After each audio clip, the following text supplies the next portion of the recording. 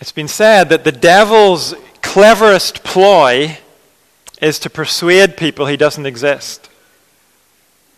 There's a lot of truth in that. If Satan can get people to underestimate him or even discount him entirely, then he can get away with a lot. But on the other hand, maybe the devil's second cleverest ploy is to persuade people he has more power than he really does.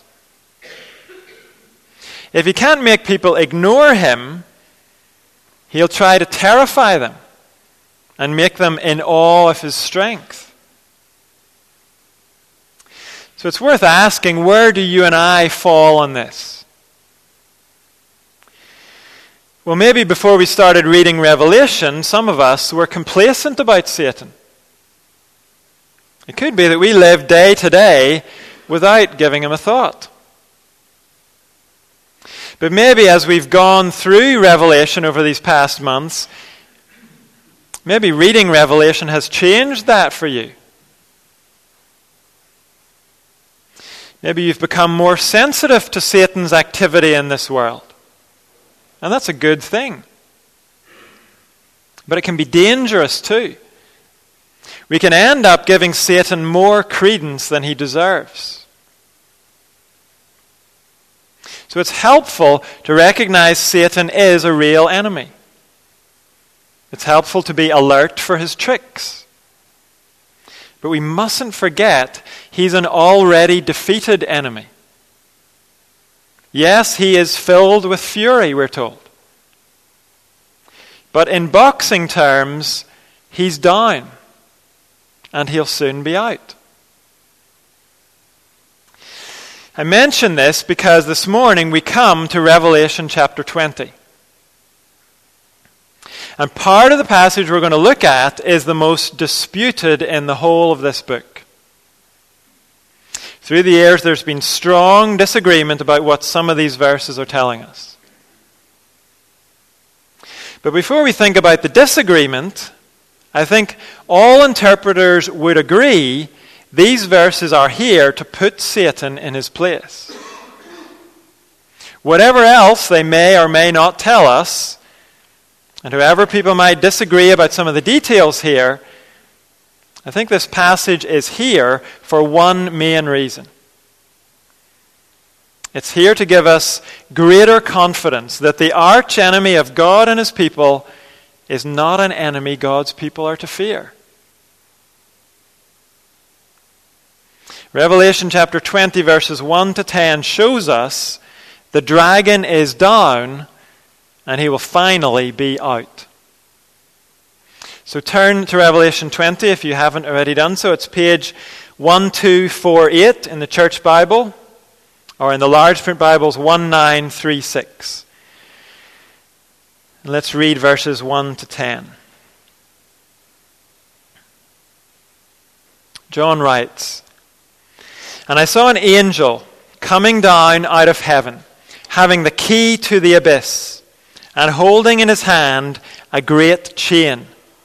He seized the dragon, that ancient snake, who is the devil or Satan, and bound him for 1,000 years. He threw him into the abyss and locked and sealed it over him, to keep him from deceiving the nations any more, until the 1,000 years were ended. After that, he must be set free for a short time. I saw thrones on which were seated those who had been given authority to judge. And I saw the souls of those who had been beheaded because of their testimony about Jesus and because of the word of God. They had not worshipped the beast or its image, and had not received its mark on their foreheads or their hands. They came to life and reigned with Christ for 1,000 years. The rest of the dead did not come to life until the 1,000 years were ended. This is the first resurrection. Blessed and holy are those who share in the first resurrection. The second death has no power over them, but they will be priests of God and of Christ, and will reign with him for 1,000 years. When the 1,000 years are over, Satan will be released from his prison and will go out to deceive the nations in the four corners of the earth, Gog and Magog, and to gather them for battle. In number, they are like the sand on the seashore. They marched across the breadth of the earth and surrounded the camp of God's people, the city he loves. But fire came down from heaven and devoured them, and the devil who deceived them was thrown into the lake of burning sulfur, where the beast and the false prophet had been thrown. They will be tormented day and night forever and ever. This is God's word. I said part of this passage is the most disputed in the whole book. And the dispute centers on the 1,000 years that are mentioned here. This period is referred to 5 times in the first 6 verses. So it's not a passing mention. It's obviously pretty important for understanding verses 1 to 6. So before we go through the passage, we need to think about how we're to understand the 1,000 years. And the first thing to be said is that most commentators agree the 1,000 years is a symbolic period of time. We've seen that's how numbers work in the book of Revelation. And if we compare it to the other time periods in the book, it's pretty clear the 1,000 years is symbolic for a long period of time. Earlier in the book, we've heard about things that last 1 hour.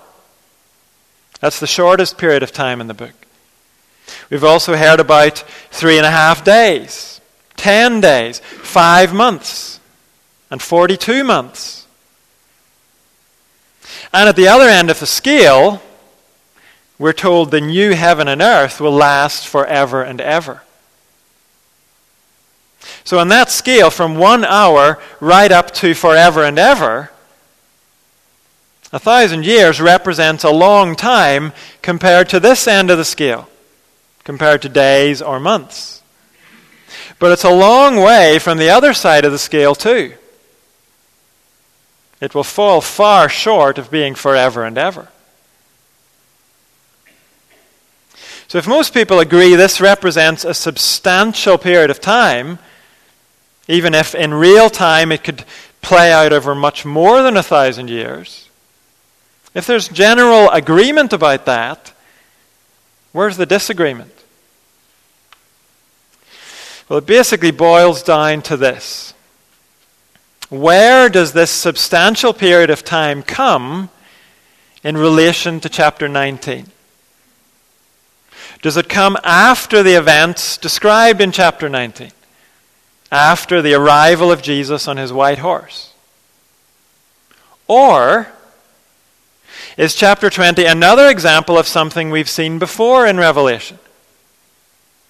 After chapter 19 has shown us the second coming of Jesus at the end of the age, does chapter 20 then rewind and show us more about the events leading up to Jesus' return? That's what people disagree about.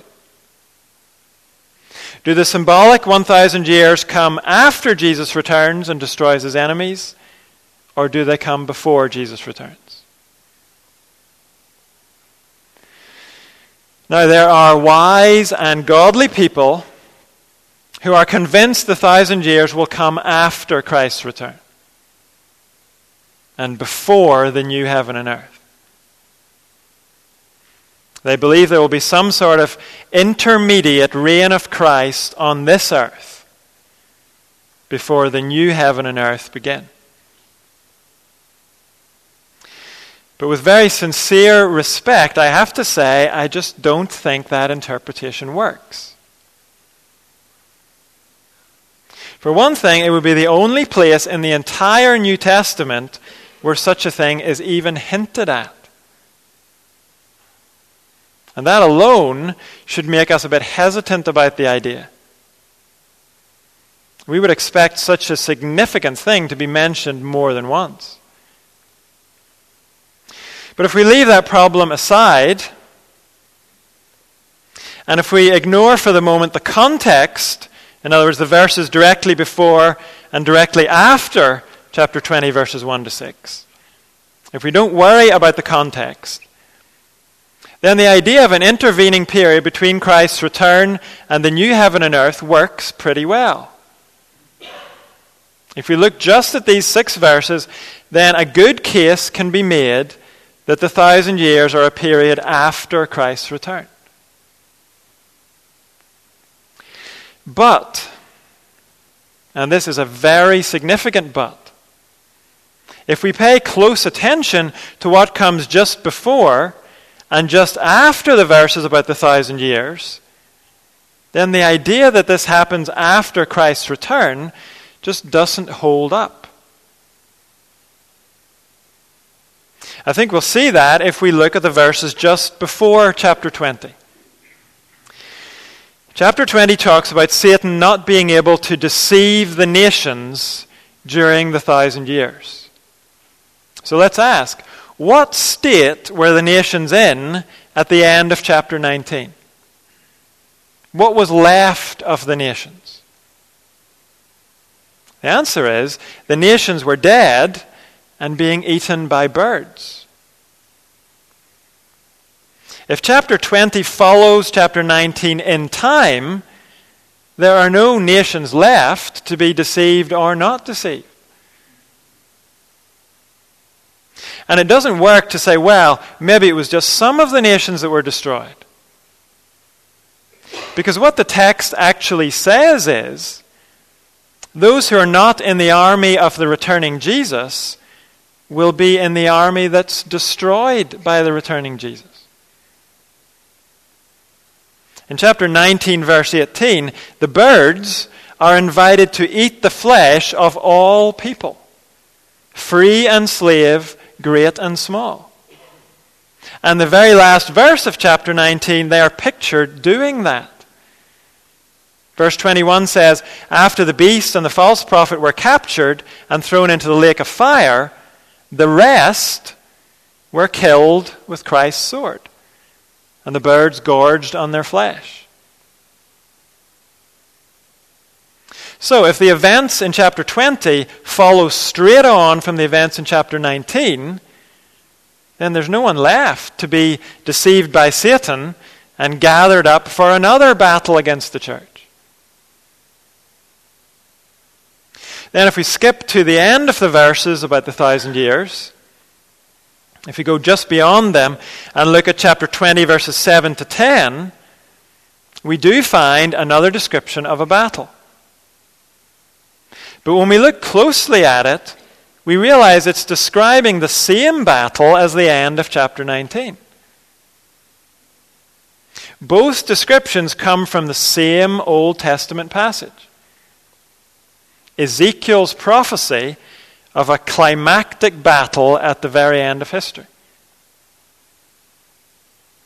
What that tells us is that after the end of chapter 19, the vision rewinds in time. Then chapter 20 gives us one more look at the last battle. We've seen this quite a few times already in Revelation. We're shown certain events from one angle, then the tape rewinds to show us the same events from a slightly different angle. And here it's pretty clear what the two different angles are. Chapter 19's description of the last battle focused on the final victory of Jesus Christ. Chapter 20's description of that same battle focuses on the final defeat of Satan.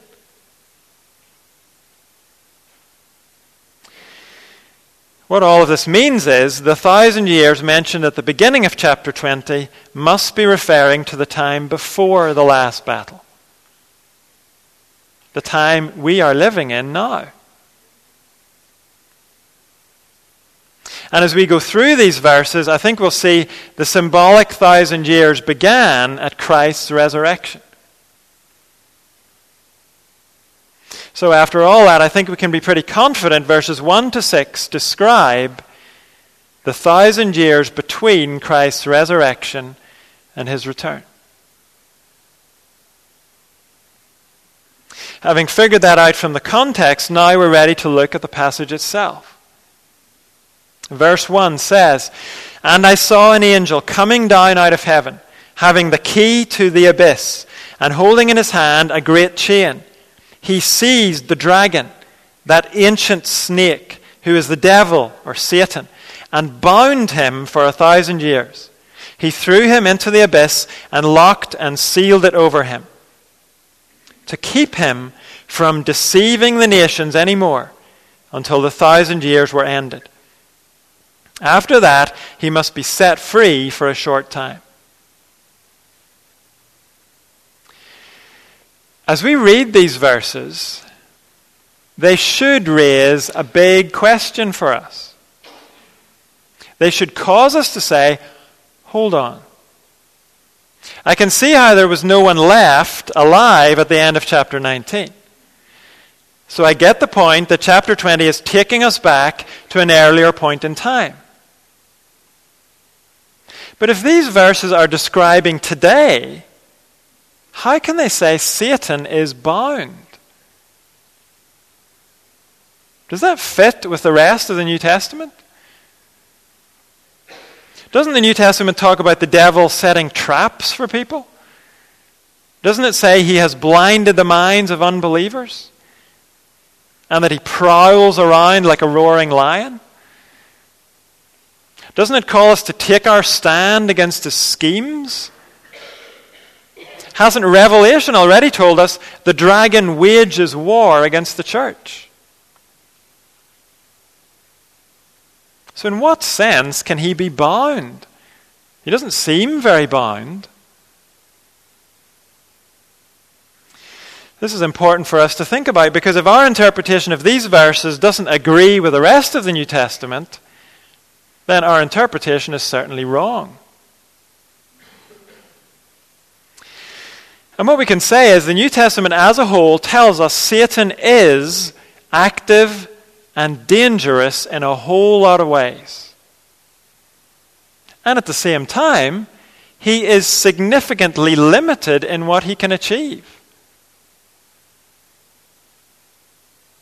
So alongside the verses we just mentioned, all those verses that mention Satan's activity, the Gospels of Matthew and Mark record, both of them, Jesus' statement that he came to bind Satan. The word Jesus uses is the same word used here in verse 2. And in the context, Jesus was referring to his work on earth. Work that ended with his death and resurrection. Somehow, that work bound Satan. And then just before Jesus went to the cross, he said in John's Gospel, "Now, the prince of this world will be driven out." The prince of this world is a reference to Satan.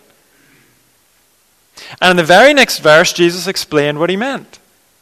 He said, "I, when I am lifted up from the earth, will draw all people to myself." So according to the New Testament, yes, Satan is angry today and he's active today. But Jesus' work on earth caused Satan to be in some way bound and in some way driven out. The climax of that was when Jesus was lifted up on the cross. Then a few days later, lifted up to his Father's side in heaven.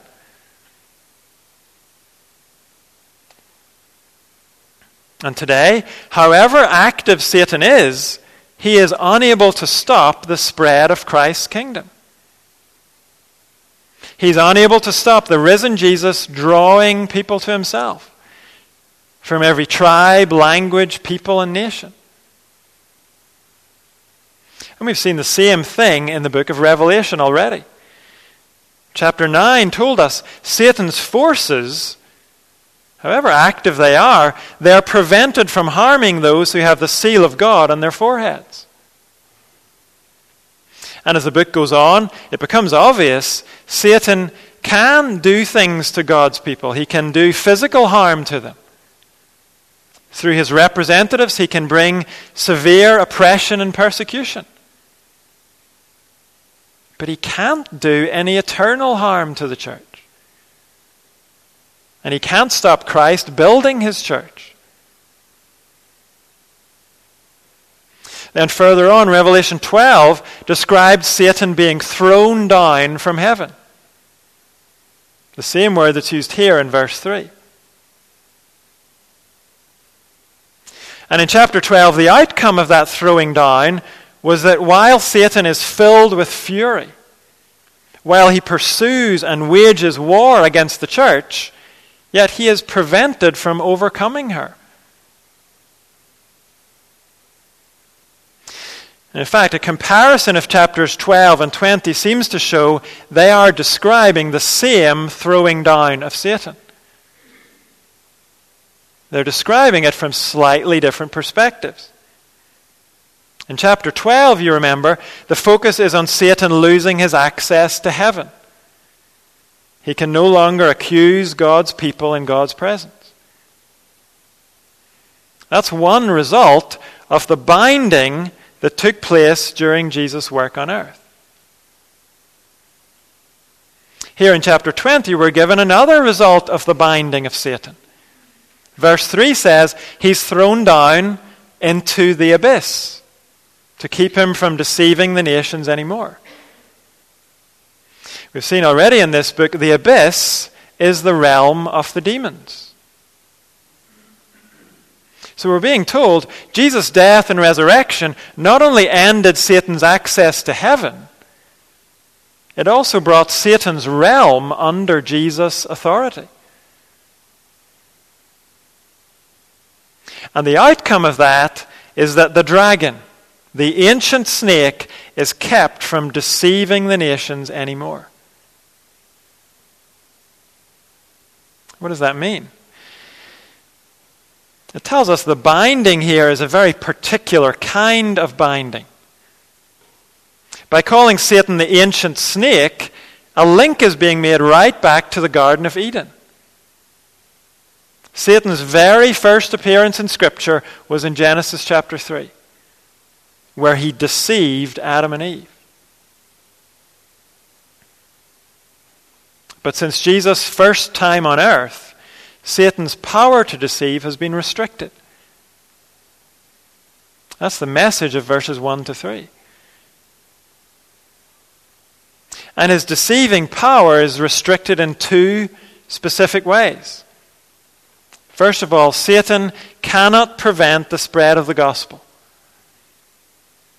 He can't prevent Christ calling men and women from spiritual darkness into spiritual light. Since Christ rose, he has been releasing men and women from Satan's deceiving power. Satan can prowl and rage and do a whole lot of other things. He's not bound in every respect. But the text is telling us he is bound in this very significant respect. He cannot stop the spread of the truth of the gospel. Christ is building his church, and Satan can't stop him. Then our passage also gives us a second way Satan's deceiving power is being restricted. The end of verse 3 says that after the 1,000 years, Satan must be set free for a short time. Verses 7 and 8, when we get to them, will tell us what happens in that short time. Satan will be unbound. He will be released from his current restriction. And the result of that will be a worldwide deception. Satan will be allowed to do what he's prevented from doing today. He will be able to gather the nations for one massive, coordinated attack on the church. Satan would do that today if he could. But he's being held back from doing it until the full number of God's people has been gathered in. then he will be unbound to gather the nations against the church.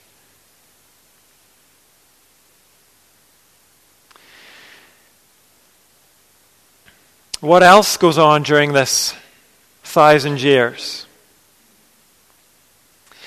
Well, verses 1 to 3 focused on how Satan is restricted today. And now verses 4 to 6 show us how the church triumphs today, even when it faces Satan's fury.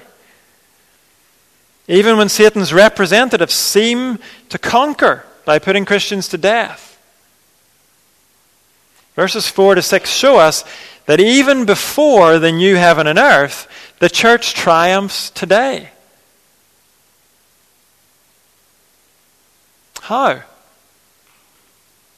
It triumphs because those who die in Christ rise to reign with him in heaven.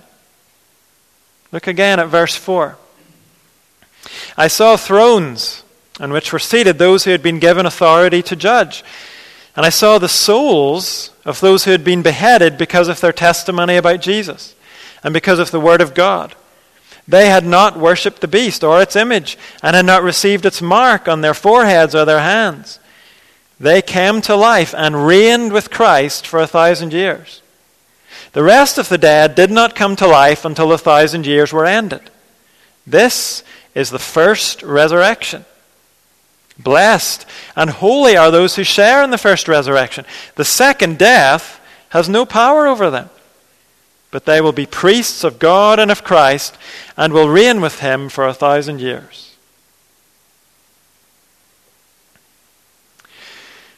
Today, it doesn't often seem that the church is triumphing on this earth, does it?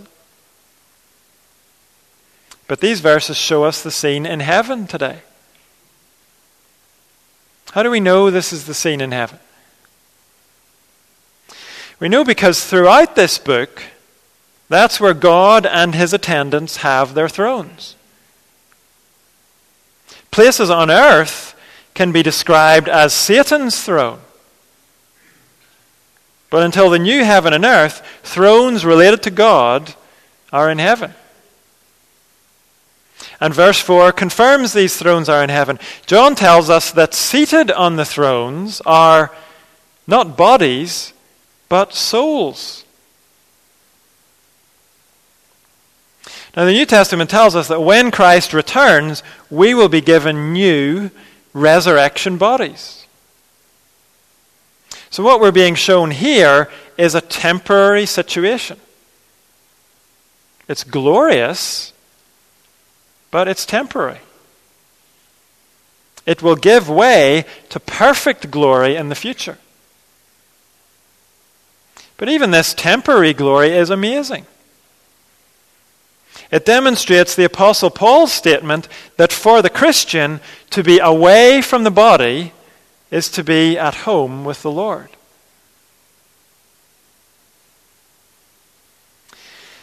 If we die before Christ returns, yes, we will have to wait for our new resurrection bodies. But we will wait in style. Notice how this group on the thrones is described. Verse 4 says, they are the souls of those who have been beheaded because of their testimony about Jesus. Now, if those were the only ones sitting on these thrones, it would be a pretty small group. But those words are only the beginning of John's description of those on the thrones. The NIV has a footnote to verse 4, making clear that the group John sees actually includes all believers who have died. After mentioning those who were beheaded, almost as if they have pride of place among this group, he goes on to say, I also saw those who had not worshipped the beast or its image and had not received its mark on their foreheads or their hands. In Revelation, you either have the mark of the beast or you have the mark of the Lamb. And as we've noticed before, this is not a literal mark. The people in these visions have marks symbolizing who they belong to.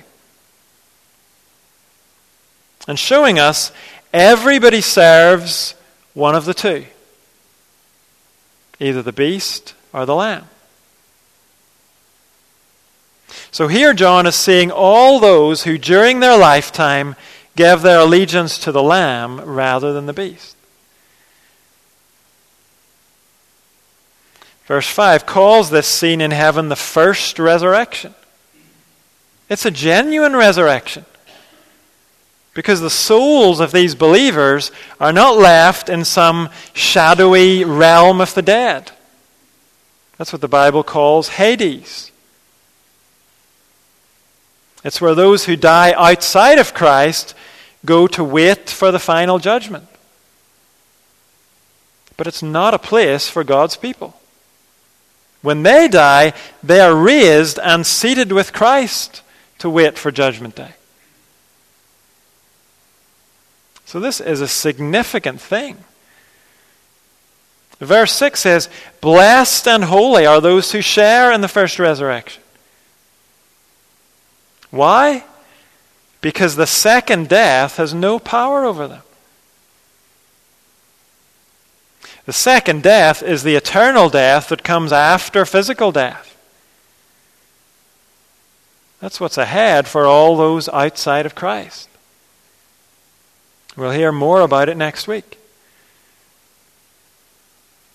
But here the point is, those who enjoy the first resurrection to life in heaven will never face the second death.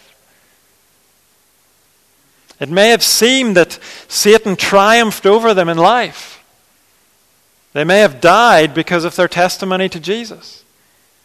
But in fact, those men and women triumphed. They are seated with Christ and reigning with Christ.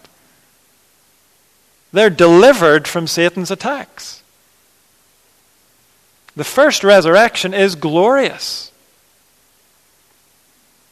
And yet, it's not the ultimate resurrection. It's called the first because there's a greater one coming. Then God's people will reign with him on earth, clothed finally in resurrection bodies. Revelation still has plenty to tell us about that.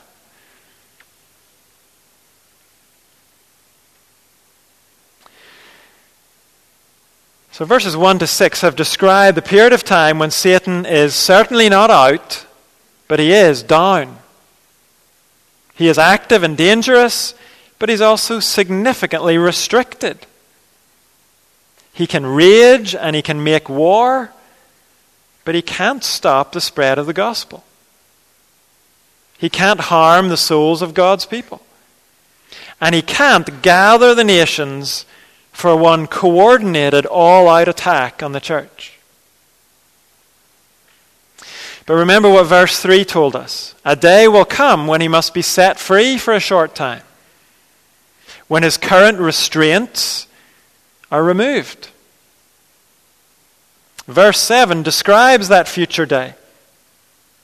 When the 1,000 years are over, Satan will be released from his prison and will go out to deceive the nations in the four corners of the earth, Gog and Magog, and to gather them for battle. In number, they are like the sand on the seashore. This battle has been described several times before. Each time, it's described in the original language as literally the battle.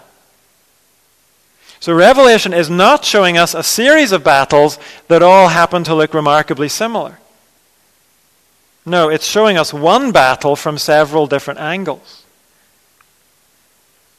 Chapter 16 described how Satan and his helpers gathered the kings of the whole world for the battle on the great day of God Almighty.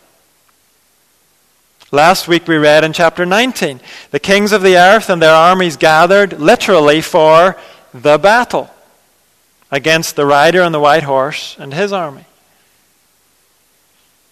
And now chapter 20 verse 8 tells us Satan gathers the nations for, again, the battle. But we're also given two names that we haven't heard before in Revelation: Gog and Magog. Who are they? Well, they're found in Ezekiel's prophecy of the last battle. It's worth reading that sometime. Ezekiel chapters 38 and 39. The same prophecy, chapter 19, was drawing on when it described birds gorging on the flesh of God's enemies.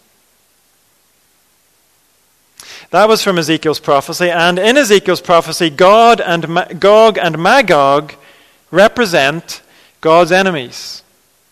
It's not clear who it was referring to particularly. Strictly speaking, Ezekiel talks about Gog of the land of Magog. Those may have been symbolic names even in Ezekiel's day. But certainly by the time John is writing, those names have come to represent the worldwide enemies of God and his people. Just like the ancient city of Babylon was used in previous chapters to represent the idolatry of this world. So we're missing the point if we try to locate Gog and Magog on a modern day map. Because verse 8 specifically says they are the nations in the four corners of the earth, meaning the entire earth. So just as Babylon represents any and every idolatrous city, so Gog and Magog represent every enemy that will rise up against God for this last battle. And notice, the gathered army will be like the sand on the seashore. If that sounds familiar, it should sound familiar. Back in Genesis, God promised Abraham his descendants would one day be as numerous as the sand on the seashore. And today, that great people is still being gathered.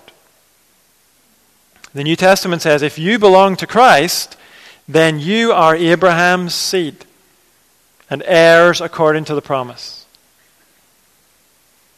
The full number of that people of God was symbolized earlier in Revelation as 144,000, drawn from every tribe, language, people, and nation.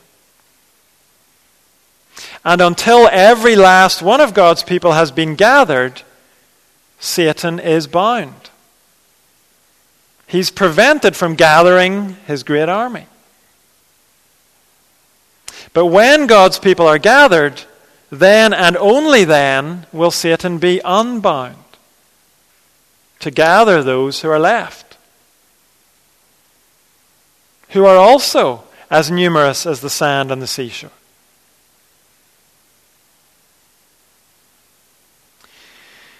Then, having shown us Satan gathering his army, look how the final verses of this passage describe the last battle and the end of Satan. Verse 9, they marched across the breadth of the earth and surrounded the camp of God's people, the city he loves. But fire came down from heaven and devoured them. And the devil who deceived them was thrown into the lake of burning sulfur, where the beast and the false prophet had been thrown.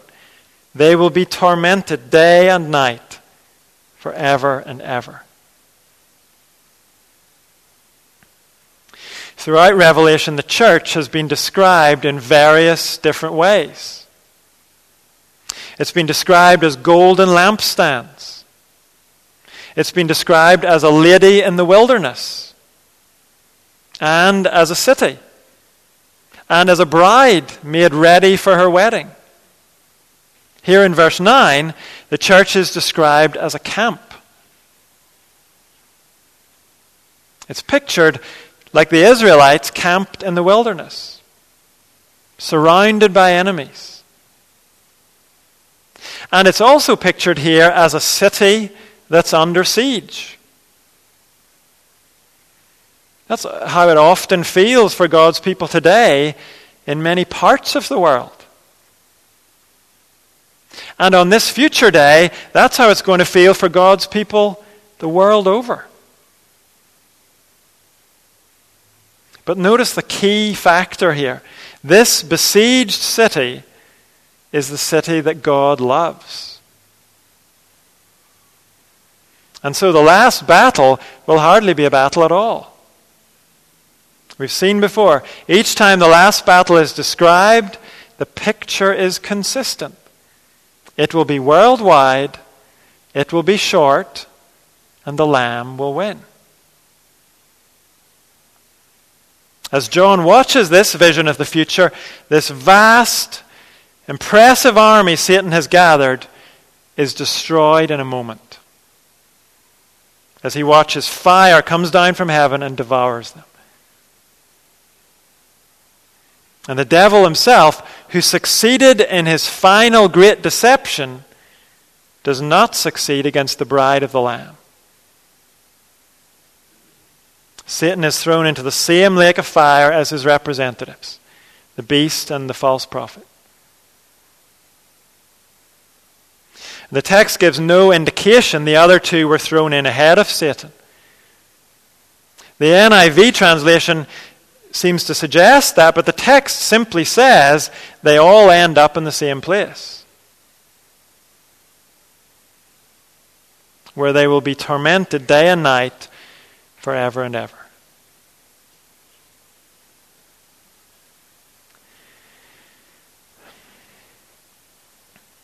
Why is this passage in the Bible?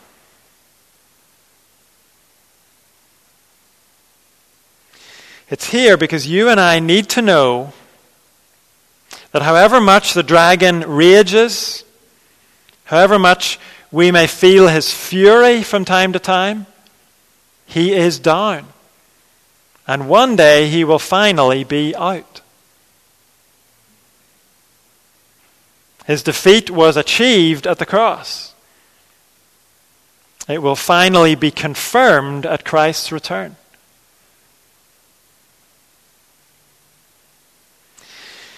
In only the 3rd chapter of the Bible, this ancient snake, this deceiver, entered the human story.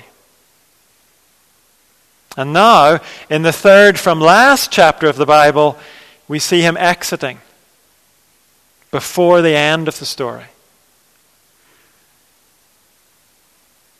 Satan didn't belong in the good world God created in the beginning. And he will have no part in God's new creation. The last 2 chapters of the Bible will describe a world free from Satan's influence. He won't be there, bound or unbound. We can give God great thanks for that. And in the meantime, we don't need to fear the ancient snake. If we are in Christ, then Satan has no genuine power over us.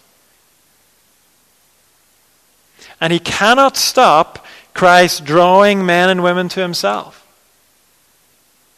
He cannot stop the church being built.